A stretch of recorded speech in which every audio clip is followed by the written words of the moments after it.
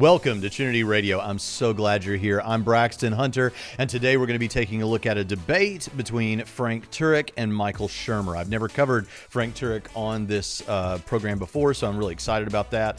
I've met Frank Turek on a couple of occasions, and I think he is a skilled debater, and so this should be interesting. I've covered Shermer a little bit, but today we're going to be taking a look really at a brief section from the debate during the cross-examination period, where some things came up that I think illustrate that atheists just kind of have to pretend about certain things that their worldview really doesn't allow for, but that they really need for life to be meaningful. And then so as a result, it's kind of like, well, even though that's not exactly real, at least in the way that most people think that it is, or the way that really matters and makes humanity meaningful, we're going to just pretend about it. And in this way, I think it results in something that we could call Stepford atheism. Many of you are familiar with The Stepford Wives, which was a book and then a 1970s film, and then they remade it in 2004 with Nicole Kidman and Christopher Walken and some others. And what happens in The Stepford Wives, if you're not familiar, is that there's a society of individuals. This is a horror film, by the way. There's a community of individuals, and the wives in that community are either robots or some sort of a chip has been implanted, depending on the iteration of whether you saw the book or read the book or saw the films or which film you saw. But something has been done to alter these women so that basically they are the quintessential 1950s at the time thought to be idyllic wife. That's basically what so there was no complaining, no problems. All they want to do is please their man, sex. They don't ever question him. They're not smarter than him or more accomplished than him. So very much like a 1950s sort of a stereotype of what a man wants in a woman. And ultimately you find out, though, that's because these women who would have otherwise been normal women and perhaps even more successful than the typical woman, they've had this chip implanted or whatever that makes them this sort of a character.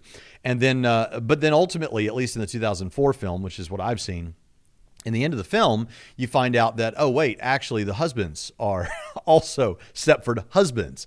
And so the things that are most meaningful about being a human being have been stripped away by one or the other gender, depending on where in the movie you're at, to try and create some sort of an ideal and then pretend. The goal is to pretend. See, in the Stepford community, you want the Stepford wives, let's say the husband wants the Stepford wife to, in every way, seem to be free, seem to be a moral agent, seem to be reasoning and using rationality properly. All of these things, there needs to be an element of pretense here. We want to pretend that that's going on.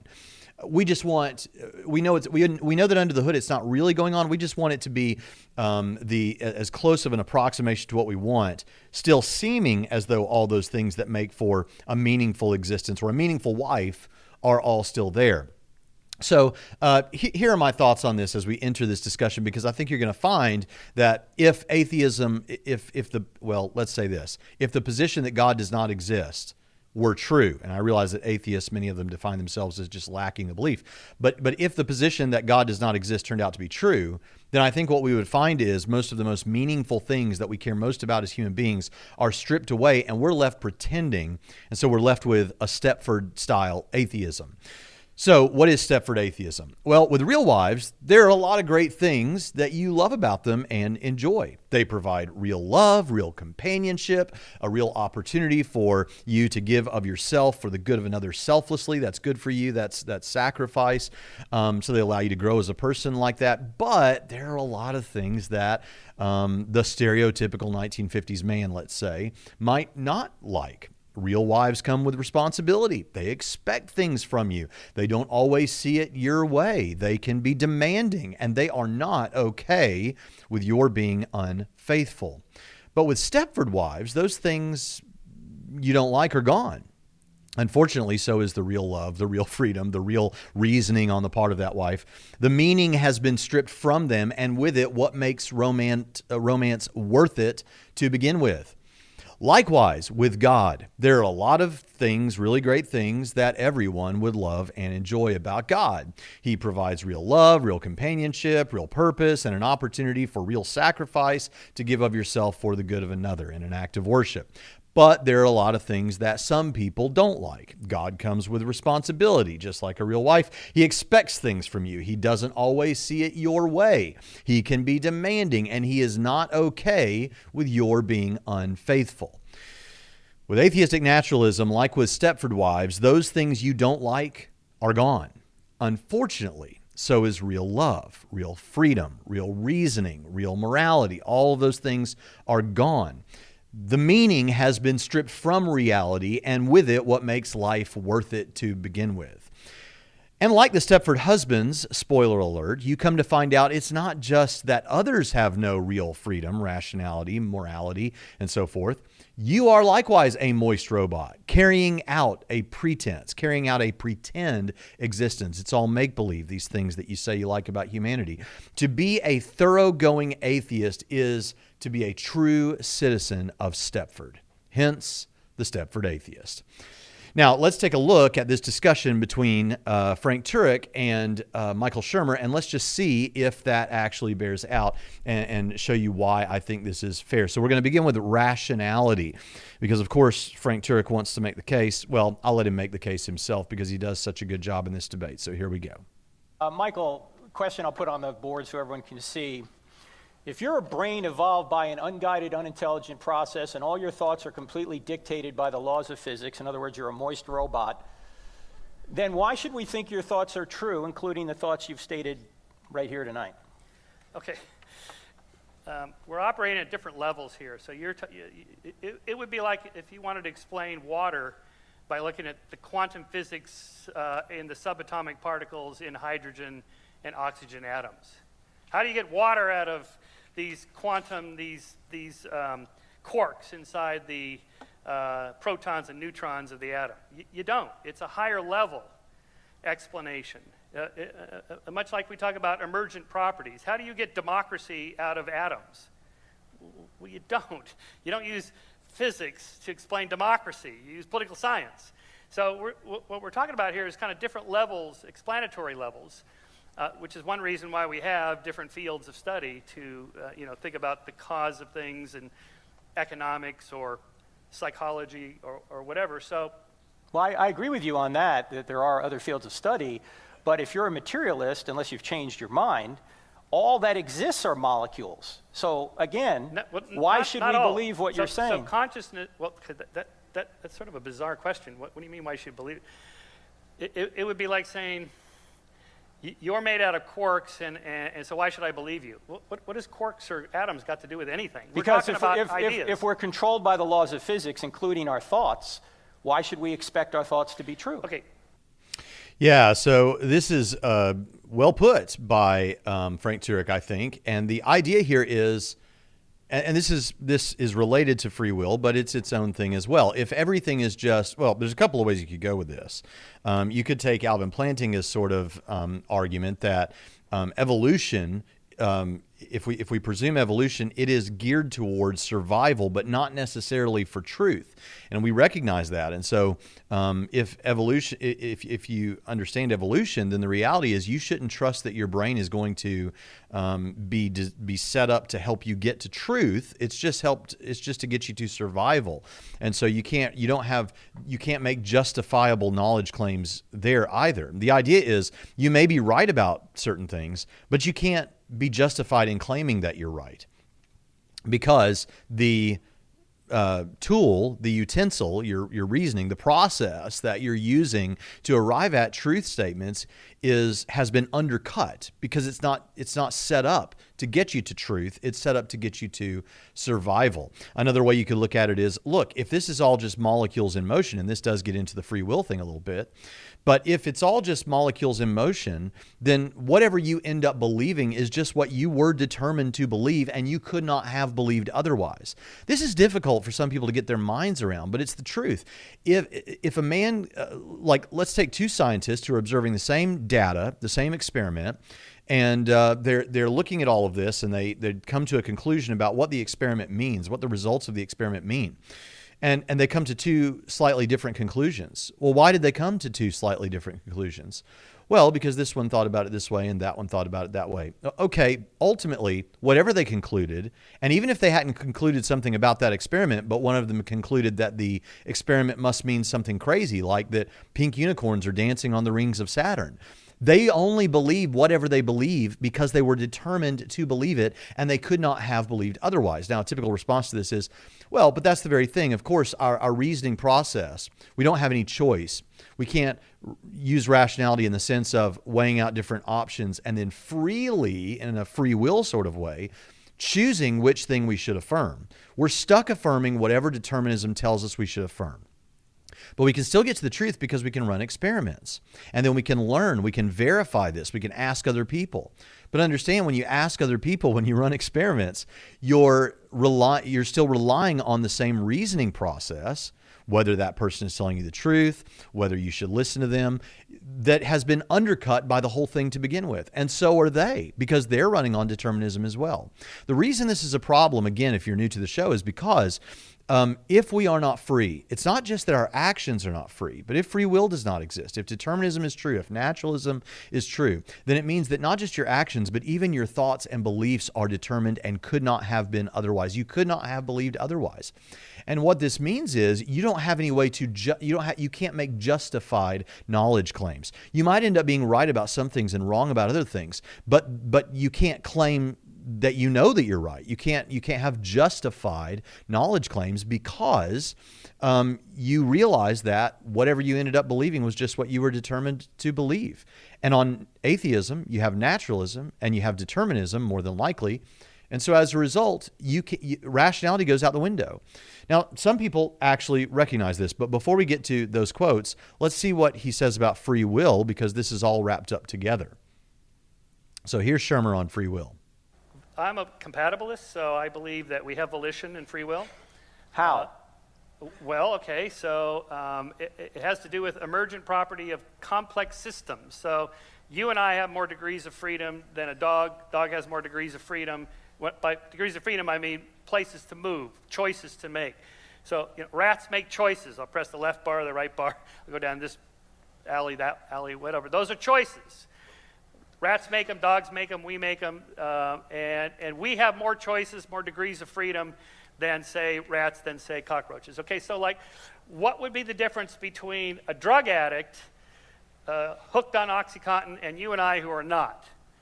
You know, you and I are not under that sway, but the poor addict is. There's a difference there of degrees of freedom. Okay, so I would answer it that way, that it's kind of different levels of how many controlling vectors are at work. Yeah, okay, so you see there what he's saying is, I'm a compatibilist. So he brought free will into it. He says, no, I'm a compatibilist. He recognizes that you need free will in order to have rationality and justified knowledge claims. Otherwise, you're just stuck believing whatever the universe determined that you would believe impersonally. And so he says, yeah, but I do believe in free will. I'm a compatibilist. Now, a compatibilist, as many of you know, is a determinist who recognizes that whatever you end up believing is what you were determined to believe. But compatibilism says not that free will in the strong sense of what we call libertarian freedom, what I hold to, probably what most people hold to, that whatever you ended up doing, you didn't have to do that. You could have done something else. You were free in that sense. Compatibilism doesn't say that's compatible with determinism, but it says that determinism is compatible with the language of free will, and perhaps we can hold people morally responsible. So you're free to do whatever you want to do. So what more do you want than the freedom to do whatever you want? But you're not free to want whatever you want. Your wants are determined. And then, of course, whatever you do is determined by those wants. So it's just really a trick of the tongue to be able to use the language of free will, even though what you're really talking about is determinism. And he wrote the introduction, Michael Shermer wrote the introduction to Dan Barker's book on free will, in which the point of the book is to say that free will is an illusion. So what is an illusion? An illusion is something that's not real, but it seems to be real. And of course, Barker's position is that we should embrace that illusion and we should go with that illusion. Even though it's not really true that we have free will, we should just go with it because it allows for all these practically necessary things and that sort of thing. And Michael Shermer says that about Dan Barker in the introduction to the book, that Dan Barker has pretty well settled the issue about free will, settled all need for debate on free will or something like that. which means that Michael Shermer is endorsing this. That is an illusion that we should embrace. Well, what is an illusion but a pretense? Michael Shermer is saying we should pretend, right? So what are we pretending about? Well, okay, point number one, we're pretending about free will. We're pretending if atheism is true, atheistic naturalism, and we don't have free will because for reasons that we can't get into here, if God does not exist, it would seem that the universe is a closed system of cause and effect. And even if through quantum indeterminacy there is some way for it, it's really unlikely if there is no God that you have free will. And so most atheist naturalists who understand this don't believe in free will. But many of them will say, I'm a compatibilist, which is what Shermer and Dan Barker say, which is to say basically this: it's not real, but we're going to pretend that it's real because it helps us get through life. It makes us feel good. So we're going to just pretend. So it's not real. It's more like a Stepford situation. It looks real. It feels real. It seems real. But we know that under the hood or in the microchip, say, that we put in the Stepford wife, we know that it's not real. What we're seeing is not really real. But we need to pretend. We need it to look like a real wife. We need it to be a Stepford thing. We're going to pretend that it's real, even though it's really not real, because that makes us feel good about the way the world is. So you have to pretend. Atheism means you have to play make-believe and you have to pretend about freedom. Secondly, you have to pretend and you have to play make-believe about rationality. Because, as we've said, if you don't have freedom, then when you're assessing which things you should choose, you can't freely choose the things that you should affirm over against the things that you should not affirm. In fact, it's not just Christians that understand that. Let me share with you. John Searle says this: actions are rationally accessible if and only if the actions are free. The reason for the connection is this: rationality must be able to make a difference. Rationality is possible only where there is a genuine choice between various rational and irrational courses of action. If the act cannot be otherwise, then rationality can make no difference. It doesn't even come into play. That's from Rationality in Action, 2001, page 202. He also says rationality is only possible where irrationality is possible, but the possibility of each requires freedom. So in order to behave rationally, I can do so only if I am free to make any of a number of possible choices and have the open possibility of behaving irrationally. When we perform conscious voluntary actions, we typically have a sense of alternative possibilities. Angus Minouche says rationality presupposes an entity with libertarian freedom that can act on some reasons rather than others. That's from Philosophia Christi, Volume 15, number 1, 2013, page 95.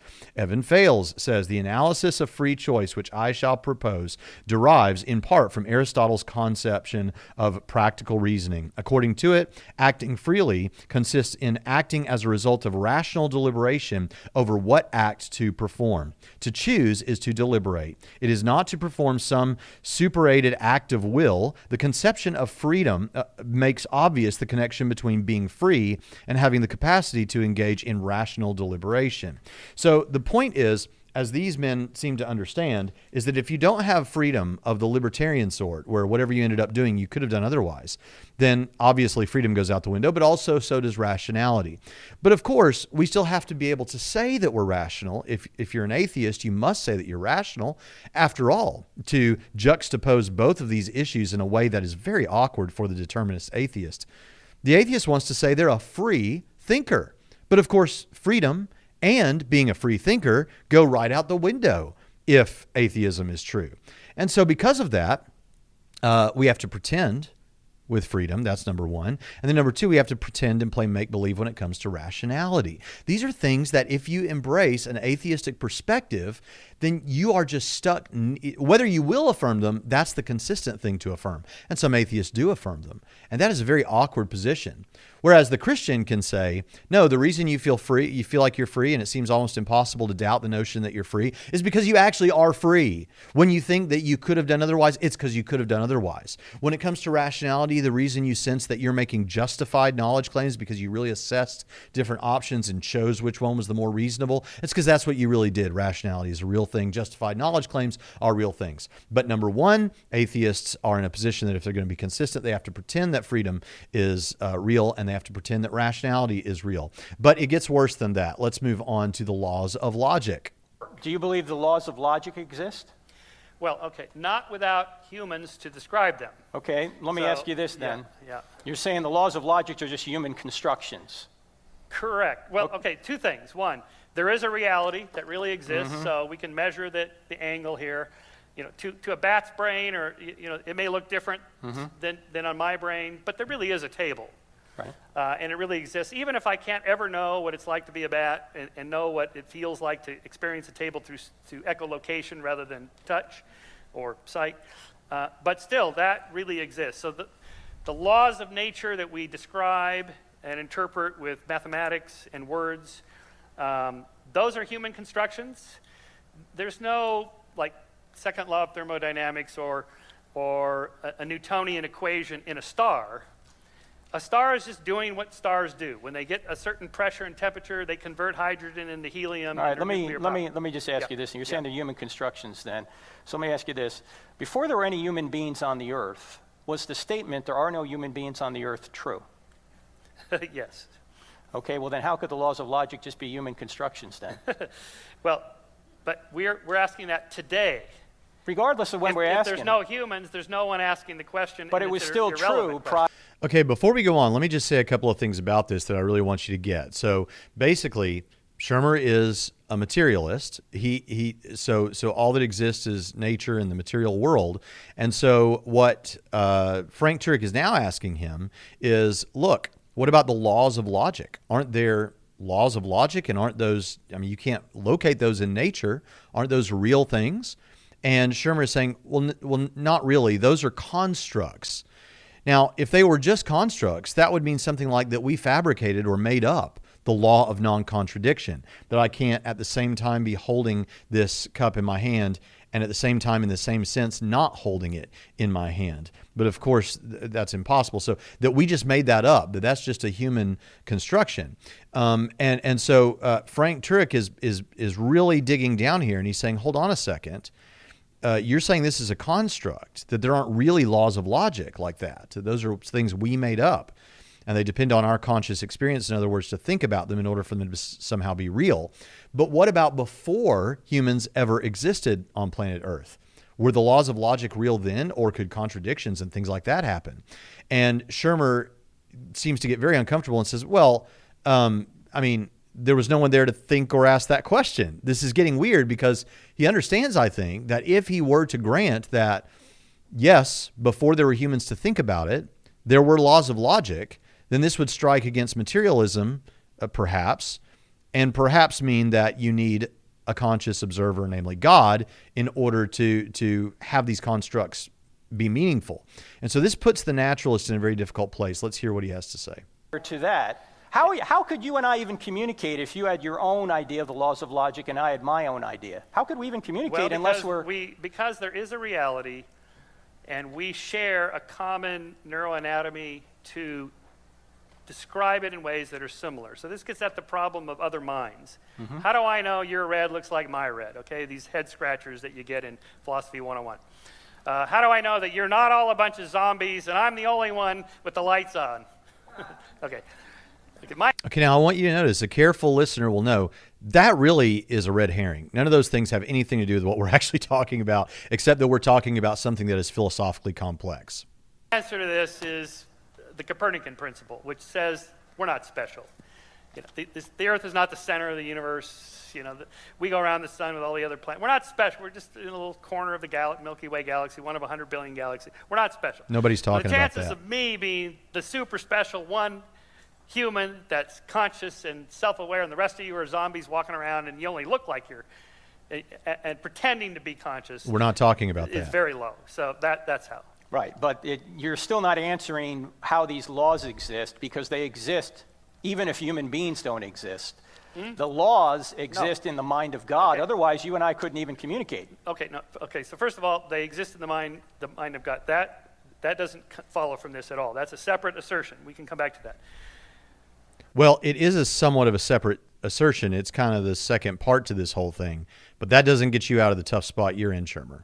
When we talk about a law, wait a minute. What you just said there is an assertion, and you're using the laws of logic to say it. If the laws of logic aren't objective, that statement couldn't be true. First of all, okay, so back up. first of all, it's not true that there has to be a God or else. Why would God make the laws any special? What's God got to do with the laws of nature? Nothing. You're just saying that. That's the very point. I'm not talking about laws of nature. I'm talking about the laws of logic. But if you want to talk about the laws of nature... Those are just words we're using, conventions, mathematical equations. Those are all human constructions. Michael, I know you're not a postmodernist. Please. They're just words. No. They're describing truths. Yeah, but... Okay, the equation... Again, back to... I'm skeptical you're a postmodernist. Say Newtonian equations, they don't exist in the sun. The sun's just doing what the sun, it's just physical matter doing what it has to do. Understand what's going on here is Shermer is in a spot where I'm not sure he knows exactly what he's actually saying. I don't mean that to sound offensive. I'm not sure he knows exactly where he's going with this. I think he only knows what he's trying to avoid saying. And what he's trying to avoid saying, I'm trying to be charitable here. I've listened to a lot of Michael Shermer. I used to be a subscriber to Skeptic Magazine. And I admire him as a debater and all that sort of thing. But it's not anything personal. I'm just telling you what I think is going on here. All he knows is what he needs to avoid saying. And what he thinks he needs to avoid saying is that when humans were not on planet Earth, that the laws of logic were real, because he needs everything to be physical and material and all that sort of thing, and not to depend on some ultimate consciousness or rule maker or anything like that. So here, what Frank Turek is saying is, look, when humans weren't here, the laws of logic were still true, and Shermer's trying to come back and say, no, I mean, there was stuff happening, but the laws of logic are just our own convention, which does sound very postmodern, like relativistic, like it's only true because we think it's true or something like that, which I don't really think is what Shermer wants to say. I think Shermer is stuck here in a spot where wherever he looks, whichever door he tries to go through, he ends up saying something that he knows he doesn't want to say. And so I think that's why we're seeing what we're seeing. Describe it. So before there were humans, no, there was no law. So the sun was not burning before there were humans? No, the sun, of course, is burning, doing its thing, but there's no law, there's no Newtonian equation to describe it. Well, there's no Newtonian equation to describe it in our minds because we're not here yet, but that Newtonian equation is still not the equation. Describing the truth of what was happening. No, not the equation. The equation describes what happens. The equation doesn't do the work. The equation is our way of describing how it works. Correct. Okay, but that existed prior to you and me ever existing. The sun was burning before you and I ever existed. Okay, I think we're talking about Let me move on to another question. We're talking about two different things here. We're talking about the material reality of stuff that exists and then our description of it. Right, well, you're going with emergent properties, which appears to be a faith position. So I mean, you're stuck. This is one of those spots, and in a debate, sometimes the audience might not see it, but for the person who understands how these debates are going and that sort of thing, Turek has got him now in a spot where no matter which way he goes, it's bad news. So, but the point is, now we've got, number one, if atheism is true, and I'm using the sense of strong atheism, the belief that there is no God, if atheism is true, then guess what? You can't have free will. We pretend that free will. We need to pretend because in the words of Dan Barker, that is one of the most meaningful things about being a human being is free will, but it's not real. And so we have to pretend that it's real. It's an illusion. Remember, Shermer wrote the introduction to the book that's celebrating freedom as an illusion that we need to embrace. So free will, we have to pretend about that. We have to pretend, therefore, about rationality. We can't have justifiable knowledge claims, and whatever we believe, we end up believing because we're determined to, but we need to pretend about that. So if atheism is true, we got to pretend about these two things. Lastly, thirdly, we got to pretend about the laws of logic. We got to not necessarily pretend now, but when we look back to history before human beings existed on planet Earth, we have to pretend that in order to talk meaningfully at all about those things, we have to pretend that the laws of logic were real then, but they weren't real because they're human constructs, whatever that may mean. But then it gets really worse when we get to the issue of morality. And so we're going to take a look now at the question of morality. I took that sip so you'd see my new Trinity Radio coffee mug. You can get all that Trinity Radio stuff at teespring.com. But anyway, let's go on to hear what he has to say about morality. If God does not exist, only molecules exist. What is the nature of the moral standard called goodness, and why are we obligated to obey it? What is that little ruler if it's not God's nature? Okay, back to where I started. Frank, can you think of any reason why sexually molesting a child is bad? I can think of reasons, but they're all based on moral principles which require God. No, they don't. Sure they No, do. really. Do you really need God to tell you and explain to you why it's wrong to molest a No, child? not to tell me why it's wrong, but you don't need God to know right and wrong. You don't need God to be good. You just need God to justify what No, you good don't. is.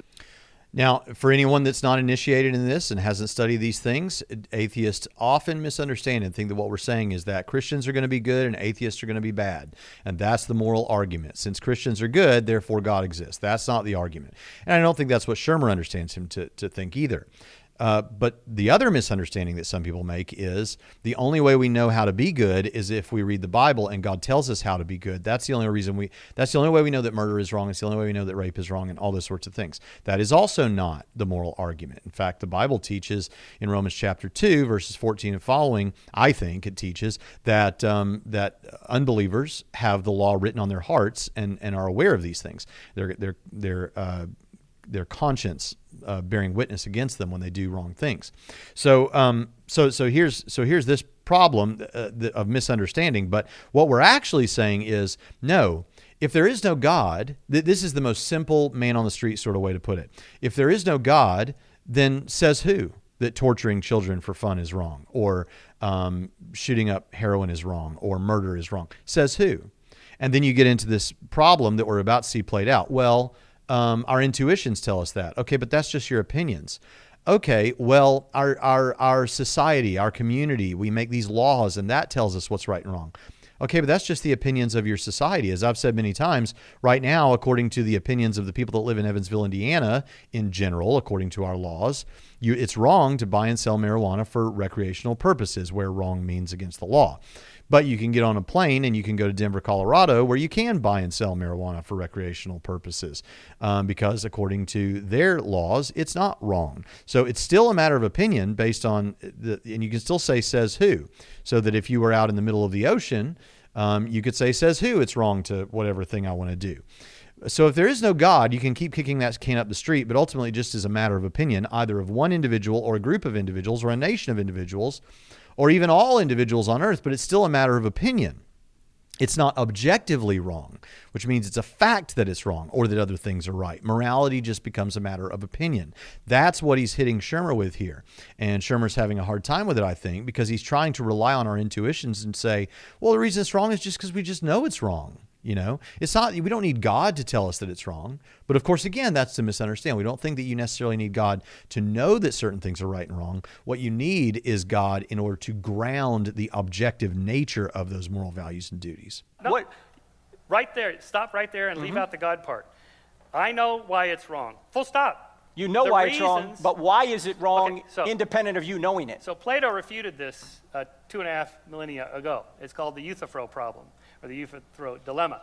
That is, if God says, say, murder is wrong, although technically by definition that's what murder means, wrongful killing. But in any case, are there reasons why God is saying that? Yes, God has his reasons. Okay, give us the reasons. Made in the image of God. Okay, that's not the Euthyphro dilemma. The Euthyphro dilemma says you've got two options and neither one work for morality and God. On the one hand, does God arbitrarily decide based on what he likes what's right and wrong? And then you have what's called philosophical voluntarism. So this is what Islam has, where if God makes a promise to you, and that's a good thing one day, and then tomorrow he decides that he wants to go back on that promise, then he can do that because whatever he ends up doing just is good in that sense. So that doesn't work. But then the other one of the Euthyphro dilemma is God appealing? It's not that God orders or dictates that we do certain things just because that's what he likes, but there's something over and above God that he appeals to. These are these moral truths, and he commands those because they're true, independent of his preferences. Well, then there's something over and above God that God appeals to, and that doesn't work either because God's supposed to be the ultimate grounding of all these things. That's the Euthyphro dilemma, and the answer to it is, well, it springs forth from God's nature. God's nature is good. God neither appeals to something over and above himself, it comes from his nature, and at the same time, God doesn't arbitrarily decide these things. They spring forth from his good nature, and so that's the third way, as it's sometimes called. And so just wanted to throw that in there since we didn't really get the Euthyphro dilemma, but he did mention it. Skip the middleman. All we need are the reasons why. But see, that implies a moral principle. When you, like before you said, the reason you shouldn't sexually molest a child is because they're sentient beings and you wouldn't want them doing it to you or vice versa or whatever. Those are all other moral principles that need a source. What is the source on atheism? The source what is the standard? Leave atheism out of it. Atheism isn't anything. It's just lack of belief in God, full stop. Obligatory explanation of how he understands atheism. We could talk about civil rights, civil liberties, the rule of law. Where do rights come conventions. from? I think rights come from, the basis of it is human nature and what all of us want.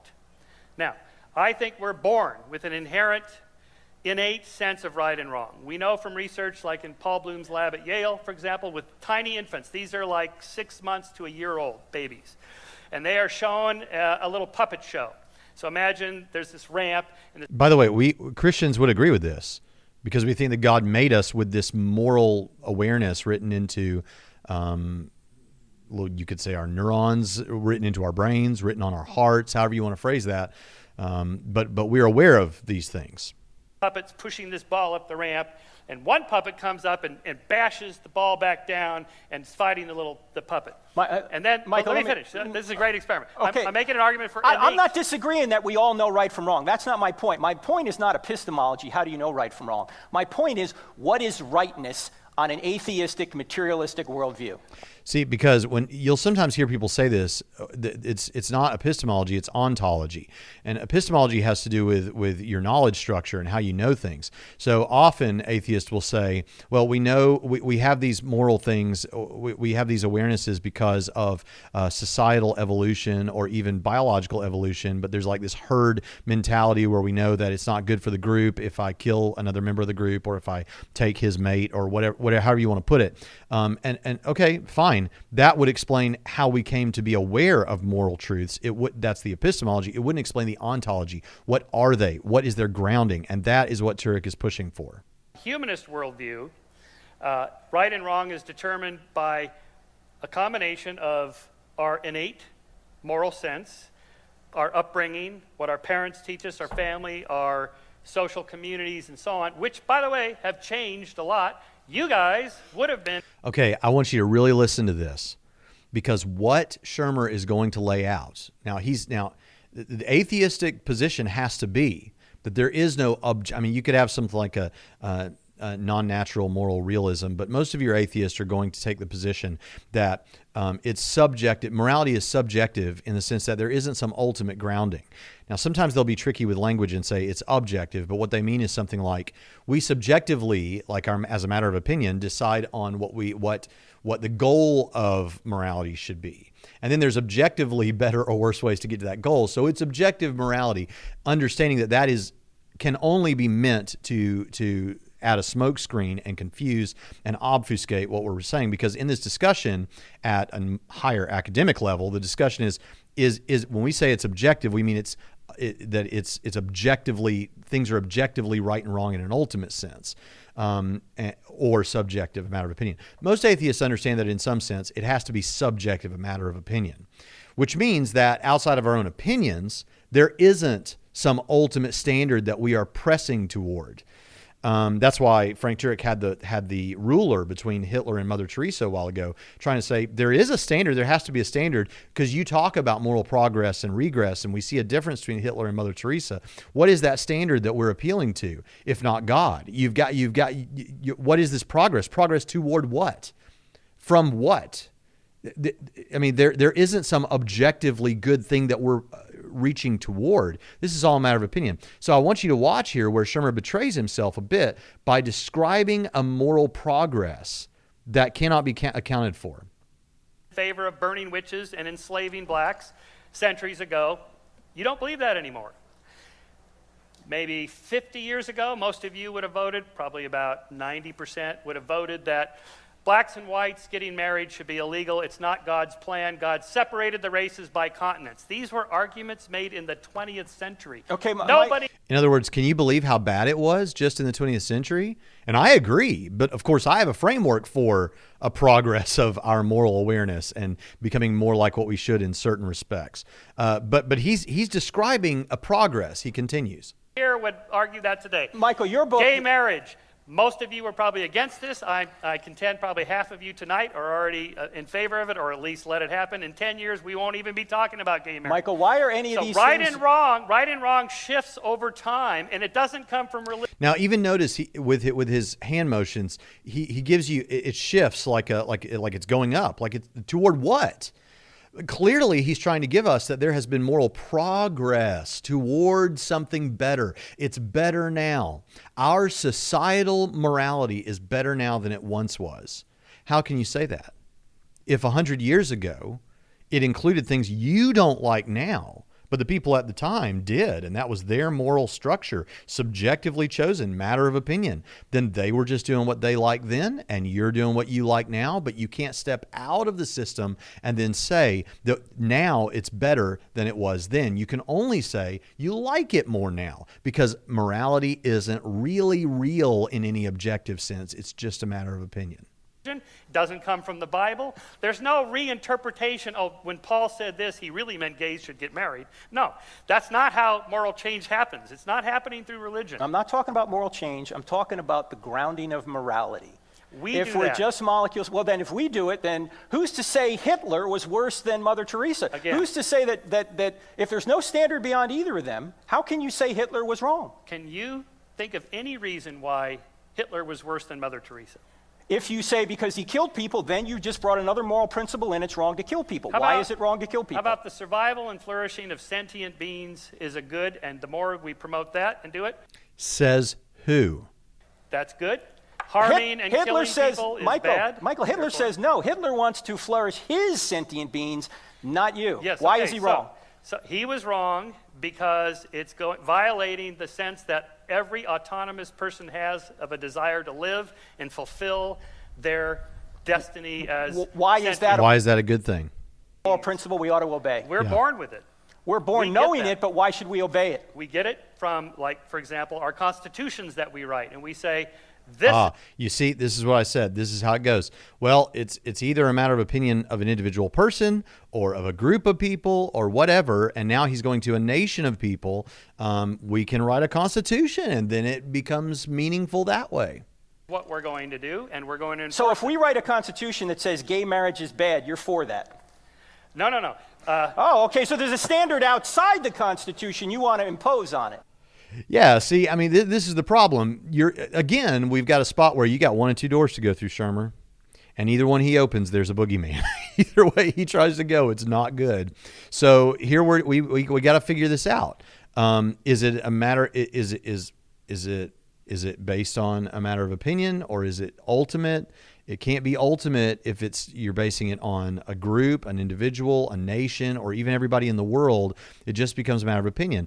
2 + 2 = 4 is objectively true mathematically. And it wouldn't matter if everyone on earth thought that 2 + 2 = 10. They'd just all be wrong, and it would still equal 4.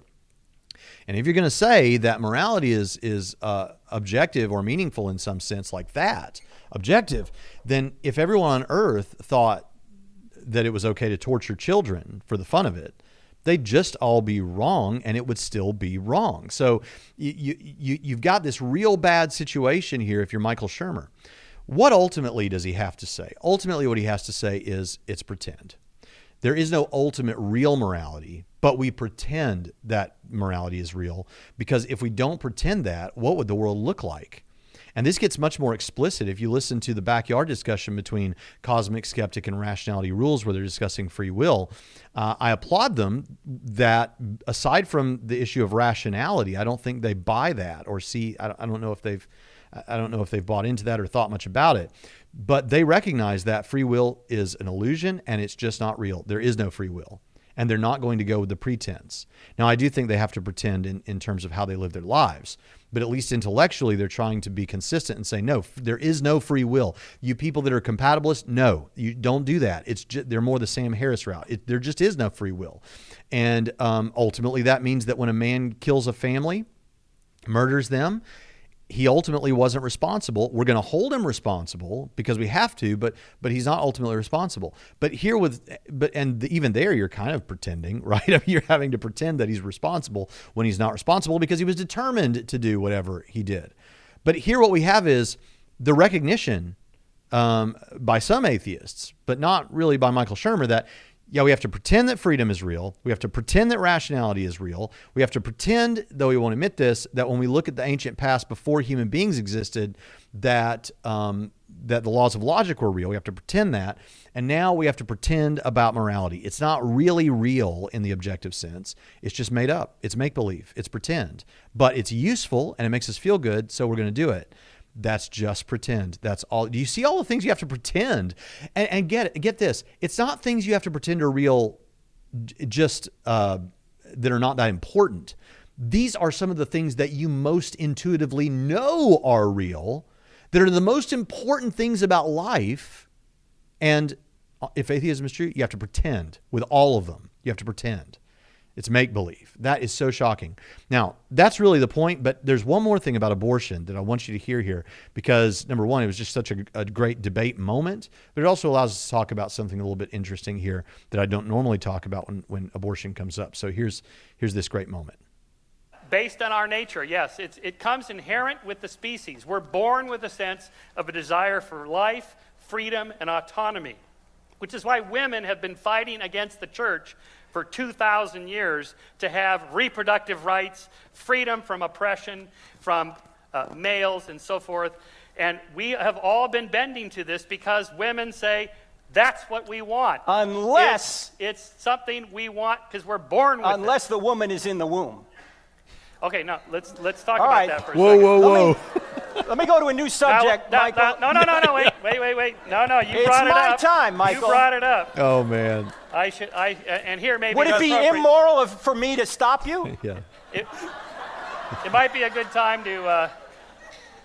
I think, look, Shermer's had some good debates, but honestly, as a debater myself, I'm looking at this and I'm thinking, he cannot feel good right now. Now, he doesn't have the home court advantage, right? Like, I think this is in a church and these are Christians, but I mean, this has just not been going well. And in one sense, it's just because of Frank Turek's magnificent rhetorical ability and that he knows these issues really, really well. He's thought about, as a good debater should, he's thought about every way that Shermer can go. That's why it looks like Shermer's getting a door slammed in his face every time he tries to take a new path. But you can't think this is going well right now. I mean, this is rough right here. Use Bill Maher's line that Republicans are pro-choice all the way up to the time where their mistress gets pregnant. Yeah, offend the audience. That's what you want to do. You're backed into a corner. What can I do? Well, the audience is still with me. Let me offend all of them. And also, conservatives seem to be pro-life all the way up until birth. And then after that, just war. It's perfectly okay to kill innocent civilians in Iraq. It's perfectly okay to put to death people on death row. You've already argued that it's justifiable to kill certain people, even innocent people, due to some other cause. All right, so we're already on the same page there. No, Michael. What you just brought up, there's a difference between an innocent child in the womb and a guilty murderer on death row. What about an innocent civilian in Iraq that we bomb using drones? That's why we try and minimize those, because we know that person's valuable. Well, okay. Let me go on to final question. Only got. Okay, so that's the end of the clips that I'm going to play, but let's talk about this for just a minute, because he makes a point that comes up a lot in pro-life discussions and things like that. So on the one hand, that's absolutely true about women's rights and all that. It's women's rights so long as it's not females in the womb. And 100% of I'm sorry, I know this is a cliche. It's a darn good cliche. 100% of people alive right now would not have wanted to be aborted. And I guarantee you that the people that have been aborted, if they got to live, they would have not chosen to be aborted. Right. So, I mean, this is abortion is the most wicked thing that we do as a society today. In fact, I'll just say it. Just the other day, I saw Randall Rouser, who I think is a good debater. I agree with him on many, many things. I disagree with him on some things. I've covered a debate or two that he's been in, and I respect him. But he put something out that said something like, we cannot continue to talk about or think about abortion as murder. I think he said talk about abortion as murder if we're going to get an intellectual hearing or something like that. Okay, now listen to me, Internet. I understand what we're trying to say there, because for the young woman who goes to have an abortion, who perhaps hasn't thought about all these things at a philosophically deep level, she may not in her mind, she's not intentionally committing murder. She's not thinking about, I'm going to murder this baby. She's thinking, okay, I've been told that this is, that this is an acceptable procedure and all that. Now, the doctors or the people in the clinic that are carrying out the abortion, yeah, I think they know enough to know that what they're doing is morally reprehensible and should be put to an end. But to say that we shouldn't talk about it with the most stark terms is not to raise the bar intellectually. Because look, either it is the taking of innocent human life that is a person or not. If it is, then, and this may be offensive, but when we talk about the Holocaust of the Jews, you're talking about the taking of innocent lives who were persons made in the image of God. And with abortion, you're talking about the taking of innocent lives who are persons made in the image of God. And no one would ever say about a particular candidate, not that I'm telling you who to vote for, and right now it's tough, I get it, but no one would say, this particular individual is in favor of killing 6 million Jews, but let's not talk about that as that kind of killing and murder, because it doesn't sound intellectual, and we're not going to get a hearing. And after all, they have some other policies that are great. We don't want to be one-issue voters. No, I'm sorry. If that's one of the things that they stand for, they shouldn't even be on the ticket, and I can't take it seriously, because this is wicked. This is horrific.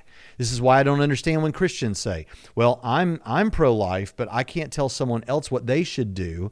Well, listen, I'm not telling you to take up arms or anything like that. I'm telling you to vote appropriately, and I'm telling you to try to witness to people and change hearts and minds. But at the same time, let me tell you something. Would you say something like, I don't think it's good to murder an 18-year-old man, but I can't tell anyone else what they should do. This betrays that you really aren't thinking about this the way that you say you are, which is that abortion is the taking of innocent humans' lives that are persons. And that is a very, very important issue. So when we're talking about it in terms of politics and at this level, no. This is serious enough that whoever's guilty of murder or not, this is the taking of innocent life unjustly, and these innocent lives are persons. All right, so I take no prisoners when it comes to this. I don't care if you're a skeptic out there or a liberal Christian and you think that I'm off the rails on this. You're just going to have to think that, because I think you're off the rails. I think anyone who is pro-choice in the sense that we're talking about here is off the rails. Now, you may be a person who's had an abortion, and there's love and there's forgiveness, and that is all true.